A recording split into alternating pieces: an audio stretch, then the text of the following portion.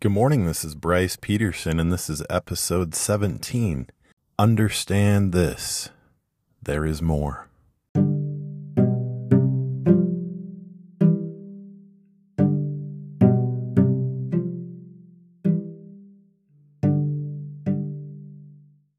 "13 years ago, I was in the middle of a biology bachelor's degree at UVU.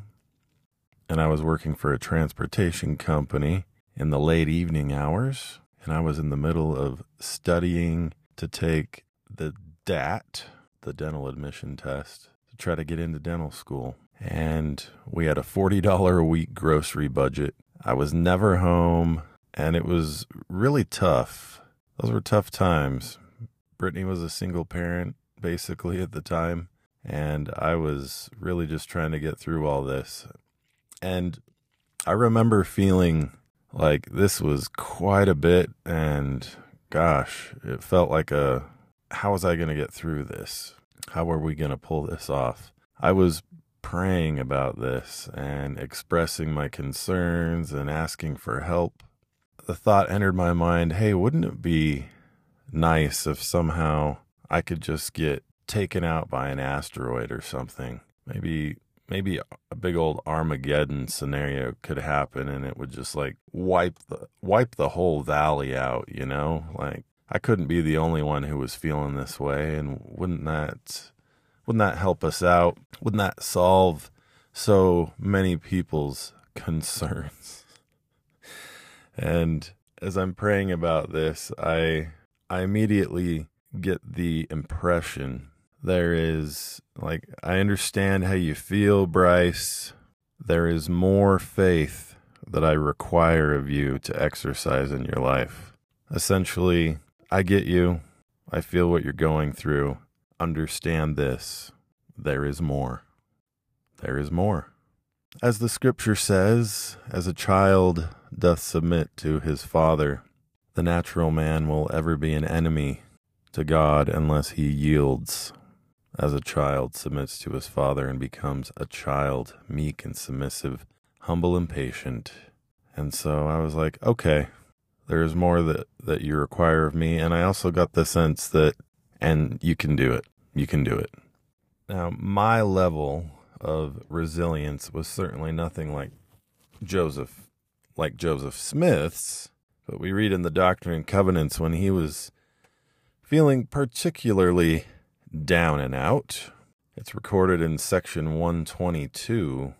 And above all, if the very jaws of hell shall gape open, the mouth wide after thee, know thou, my son, that all these things shall give thee experience, and shall be for thy good. The Son of Man hath descended below them all. Art thou greater than he? Therefore hold on thy way, and the priesthood shall remain with thee.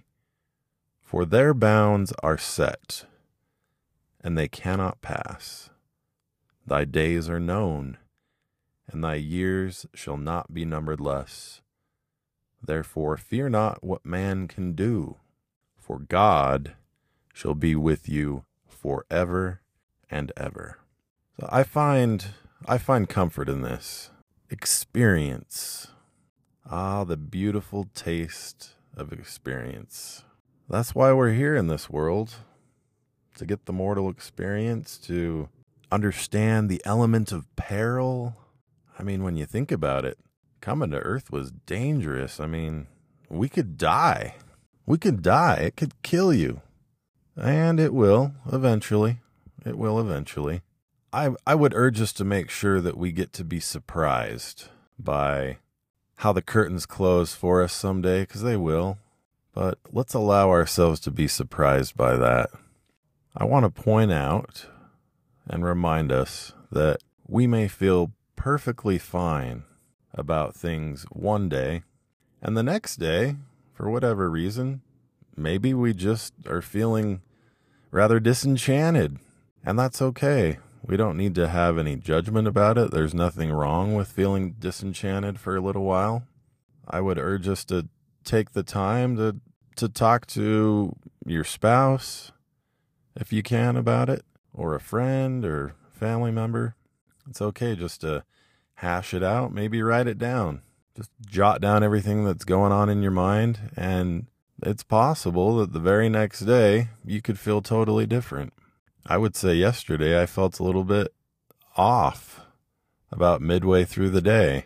It was a little confusing, I thought to myself, wow, I really just kind of wish Jesus would come back.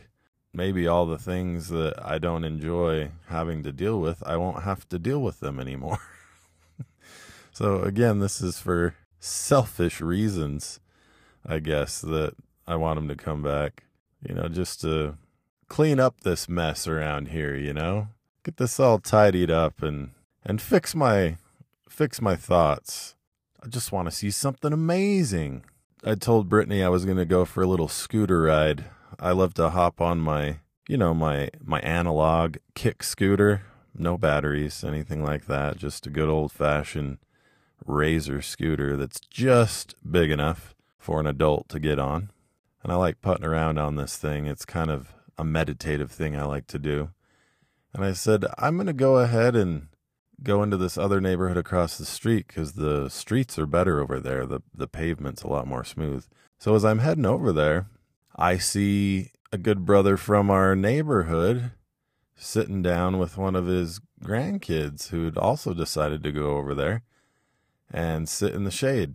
So I stopped to talk with him, and it was interesting. He was bringing to my attention this gentleman named David Alexander, who has a YouTube channel. This fellow is from Australia and is a recent convert to the church, and was telling me that he had started a few of his own Christian churches, evangelical type approach, and had felt drawn to investigate the Church of Jesus Christ of Latter-day Saints. Of course, he'd known about us for quite some time and had felt opposed to us, thought that we were a devilish cult for many, many years, but felt drawn to explore it. Called up the missionaries, and sister missionaries came and chatted with him, and at first he felt like he was really just doing something too extreme, and he freaked out and called it off, but ultimately called them back, joined the church within the last year. And he has a YouTube channel where he talks about a bunch of different things. I've not seen it yet, but just sitting and talking with this good man and seeing his cute little grandson with him, it just kind of got me out of my weird thought process that I was in. And again, I know that my emotional state is due to my thinking. And this is just another evidence of it to me. Nothing in the world had changed from just a few minutes ago when I left my house to when I saw my friend and sat down and talked to him. Nothing in the world had changed. No circumstance had changed. Everything was still the same. But after talking with him, I felt completely different. Came home and talked to Brittany and explained some of the things that were kind of bothering me, that I was thinking about and being bothered by, essentially, and had a good chat. And this morning, woke up feeling just fine. So we don't see the world as it is. I'm not sure who ultimately came up with this. Maybe it's really old, but I know at least the late Stephen R. Covey said this, even if he didn't come up with it. Maybe he did. But you don't see the world as it is. We see it as we are. That is absolutely true. We do not see the world as it is. We see it merely as we are. And so I'm grateful for the experience points that we get to have being in this world. We get to gain true knowledge. And if we take the time to reflect on it this way, it's said in the scriptures that 1,000 years on earth is like one day in heaven. One day in heaven. So if you break this down to find out how long, say, the average human life is in earth years and how much time in heaven that equates to, you just keep cutting the number in half, and then you find that if you live to be 80 years old, that's not even 2 hours in heaven time. It's not even 2 hours. We could probably put up with just about anything for less than 2 hours, right? I mean, let's face it. God doesn't miss us. It's been less than 2 hours. He just barely got us out of the house. So we went to school, and our entire school for heaven time is less than 2 hours. He's not missing you. It's okay. Don't take it personal. He doesn't miss you, but he is very much aware of you. He's very much aware of us. We're all that's on his mind. His work and his glory is to bring to pass the immortality and eternal life of man. He is so excited to see us go through experiences and become someone. We are becoming. That is the process that we're in. It is okay to have a bad time. It is okay to have a bad week, a bad month, a really tough number of years. I mean, it's okay. But there are glimmers and flashes of joy that happen along the way. And let's keep our eyes open to those things. Something that we read about in the Book of Mormon, between the time that Christ was born and the sign of his birth was manifested in the ancient Americas, and then between the time of his death, where other great and terrible signs occurred, people began to be less and less astonished, it says, at a sign or wonder from heaven. They became less and less astonished. What are the things around us that we could be astonished about if we paid attention? Remember, our brains are designed to look for flaws, to look for weaknesses. That is what they are evolved to do. It keeps us alive. It has kept us alive.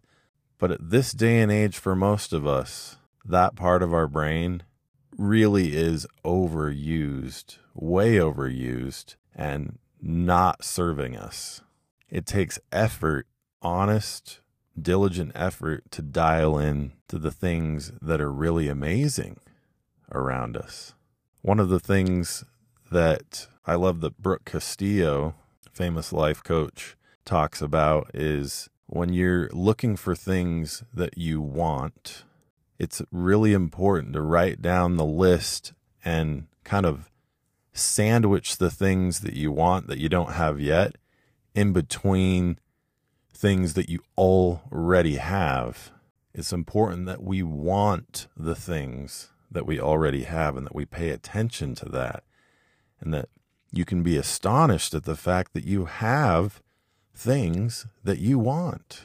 And this can be such an empowering thing to focus on. Do you have working vehicles? Have you ever had working vehicles? I mean, maybe right now you don't. Maybe one of them needs to be fixed. I mean, but at some point you probably had a working vehicle, and probably recently. Do you have access to clean water? Do you want that? Make sure that we realize, yes, we do want that, and we have that. Do we have a roof over our head in some form or fashion? Let's make sure that's something that we want, and we realize we do have that.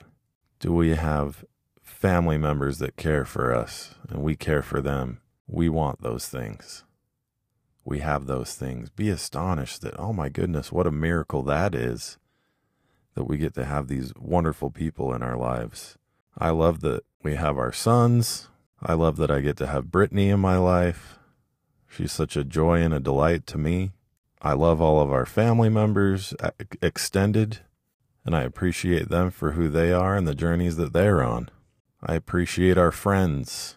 We've met some amazing people over the years. We've lived in a lot of places and made a lot of friends, and I love the people that we live next to now. It doesn't really matter because I can't control it, really. But it doesn't matter when Christ returns, but I do look forward to the fact that he will return someday. And I'm so grateful for the fact that he has extended redemption to us. Every single one of us will be resurrected. We've all lost loved ones. They will all be resurrected because of what Christ has done. And we all have the opportunity to embrace redemption through faith and repentance on the Lord Jesus Christ. I'm grateful for the challenges. We do not want a life of ease. That doesn't build us. It doesn't teach us anything. I know that someday, when we have moved beyond the mortal experience, we will look back on our time here and we will say, I am so glad I did that. I'm so glad that I chose to participate. It was so worth it. And that's it for now.